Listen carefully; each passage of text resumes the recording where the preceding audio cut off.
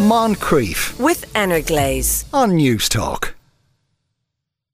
A woman who told her employer she was sick wore a disguise to a Taylor Swift concert just in case she was caught on camera, which she was. Josh Crosbie has been out and about to uncover similar experiences. So Josh, has Irish industry been devastated by people going on skites? Well, it's certainly not something new, but with nearly, I suppose, every single person having a camera in their pocket now, we know how instant videos can be shared. The likelihood of being caught out on the hop has obviously increased, and that is one of the reasons we said we'd take a look at this topic. So there's a news clip going around WKRC TV based in Cincinnati in the US, and it's gone viral. And what it is, as you said, there are two Taylor Swift fans making their way to a concert, but they're dressed up in what can only be described as something you'd dress a child up who wants to be a ghost for Halloween back in the day.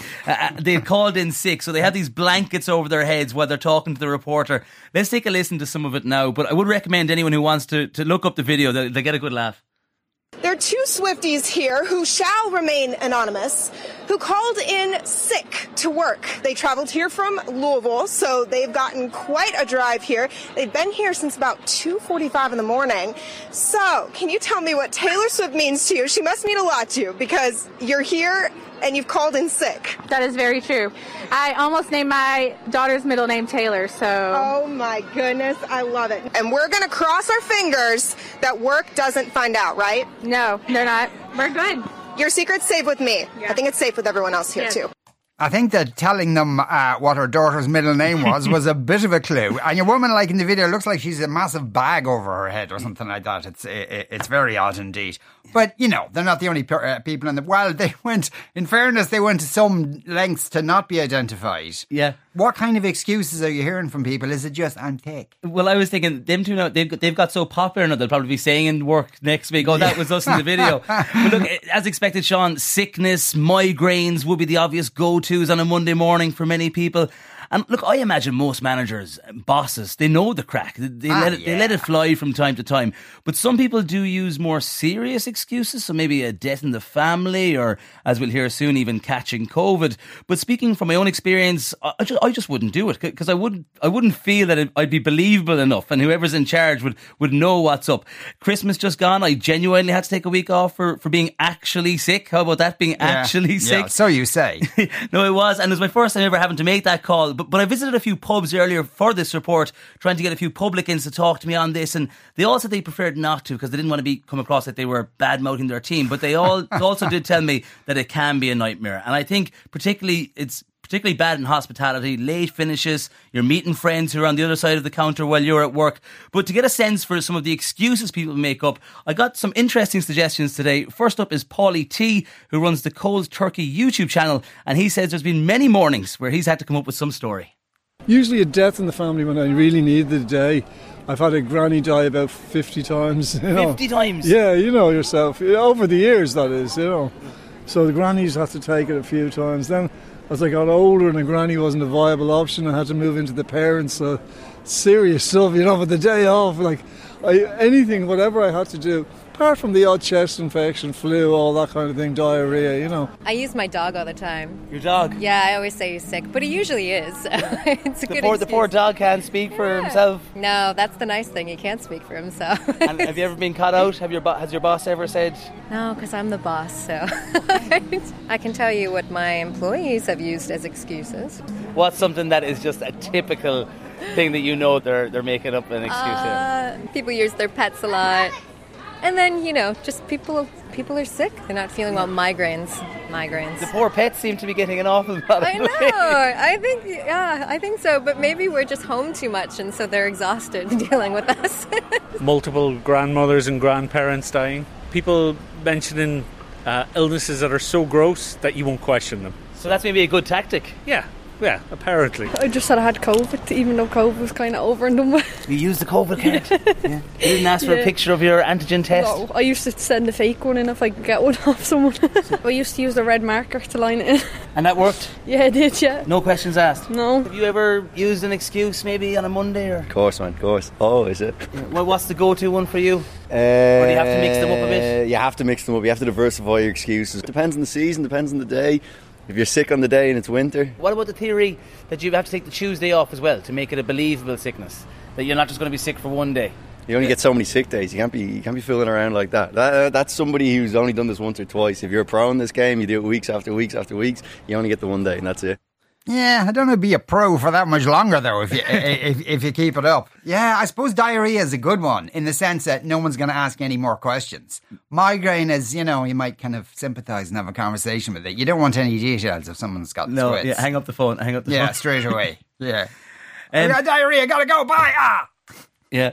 So, yeah, look, Sean, I suppose it's back to what I was saying there before that clip. A lot of the employers will be able to gauge a staff member's honesty and reliability. There are many employers, managers, CEOs who pull sick days themselves, I'm sure. But it's interesting to hear the bizarre excuses that employers have to put up with. And we'll hear some more of them now. Firstly, we'll hear from Ronan, who owns the Juicery in George Street Arcade, and Richard Hanlon from Busy Feet Cafe, not far from where we are here. Ronan says you can live with it the odd time, but not to let it become an ongoing issue. It's not an issue, but it happens. It does happen, all right. Yeah. It's usually drink related, partying related. And you can tell the voice is a bit hoarse on the Monday morning. Voice is a bit hoarse, They're very tired. They don't know what's wrong with them, and it's usually a Monday. And what do? Do you just take it with a pinch of salt, or do you question them? You've just got to roll with it, unless it's happening on a regular basis, which hopefully it is. If it's a one-off, sure. It's a one-off. We all do it, don't we, at some stage? If you're going to go out and have a few drinks, you got to be prepared to suffer the next morning. Yeah. Just, row in. If you go out with the boys, you got to get up with the men. That's it. Correct. Exactly. Hi, this is Richard Hannon, and I'm from Mimi, Busy Feet and Coke on South William Street. And Richard, I suppose working in hospitality over the years, can people phoning in with a reason not to come into work, can it be an issue at times? I think that's an issue sort of anywhere in Ireland with work, especially on a Thursday, Friday, Saturday, Sunday, and maybe a Monday and Tuesday. But we've had some funny stories over the years. Can that affect rosters then, I suppose? Or do you just have to live with it and it's to be expected in one way at times? Yeah, it can affect rosters and it can affect other team members. So it's really more you're letting down team members. But you get through it. It doesn't happen too often. So what are kind of some of the unique stories you've heard over the years, or more bizarre or peculiar excuses? We've had many excuses, and from all sorts. But I have one particular employee I was quite fond of and became good friends of.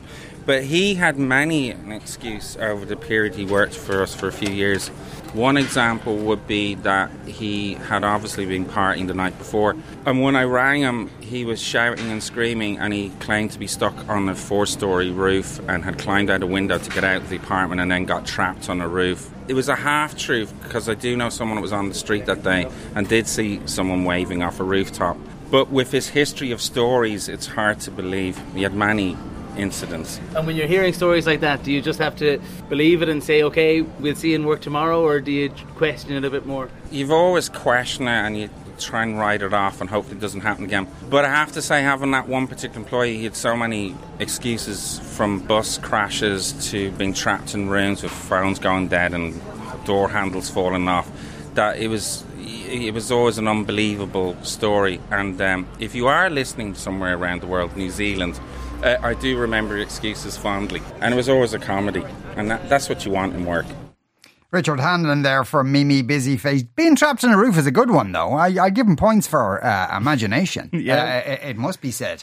I do remember a million years ago I worked on a local newspaper, and in Dublin, and this was like, I don't know, the 80s or something. You weren't too bothered about taking photographs of people on the street. And we run some story about unemployment levels, and we had a picture of a dole queue outside a dole office. I won't say where in Dublin, but a fella who was on that dole queue rang in complaining because his employer didn't know he was also signing the dole as well. He was worried about the employer finding out, not the revenue finding out. That didn't faze him at all. Ireland was a great place in them days, really was.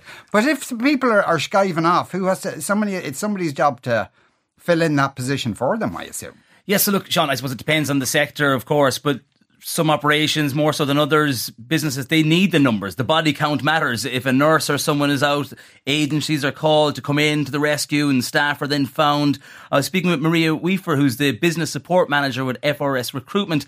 And something I wanted to talk with Maria about was the whole shift we've seen to remote working. So With so many people working from home and hybrid models, if someone is feeling under the weather, do they just maybe put in a bit of a poor performance at home? Or can a managers say, look, if you're not feeling up to the full challenge of coming into the office, maybe you can do a small bit from the comfort of your home, log in, do a few bits. Maria says it is a common challenge many employers face and says it can impact team spirit across the workplace.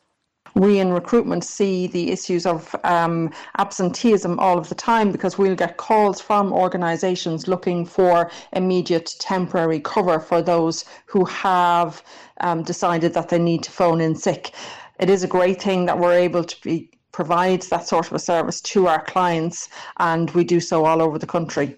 In relation to remote working, I think what you'll have sometimes is that people don't necessarily phone in sick, but they may come to work a little bit later and turn on the laptop, just not really do as much as they might normally do. And therefore, you'll find that productivity levels are down. In the world of remote working, employers need to be measuring productivity and not just clock in and clock out times. So this would be an important factor for all employers who have people working in remote and hybrid roles. Advice for employers, I suppose, is to ensure that they do have conversations with people who have been sick when they come in, to have a conversation to understand what has happened and to make them aware of how sick leave has affected the organisation, without, I suppose, trying to put too much pressure on that employee at the same time. That was Mara Weaver from FRS Recruitment there. A couple of experiences on this. One person says, am I the only one who feels like when you ring in sick, you have to ham it up even more so as to make sure they believe you? Yeah, probably most people do that. But when you're doing that, that possibly makes it less believable. Someone else says, a girl in my class at college previously had COVID. She took about 20 different photos of the positive antigen test but from different angles. And now, whenever she feels like pulling a sickie, she just forwards one of her many photos to lecturers as proof. Someone else says, I told people in work one day that I had to go home due to vomiting.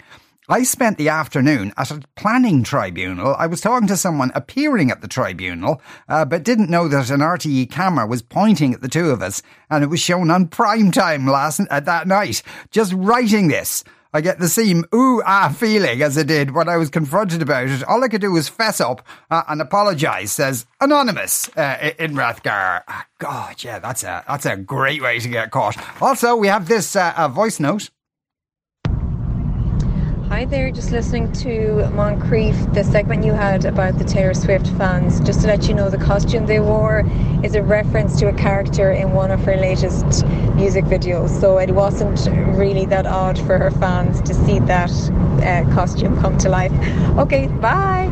Okay, that was Charlene. Thanks for pointing that out, Charlene. I still don't know what it's a reference to, but I'm sure Taylor Swift fans all know. Moncrief, weekdays at 2 p.m. with Energlaze on Newstalk.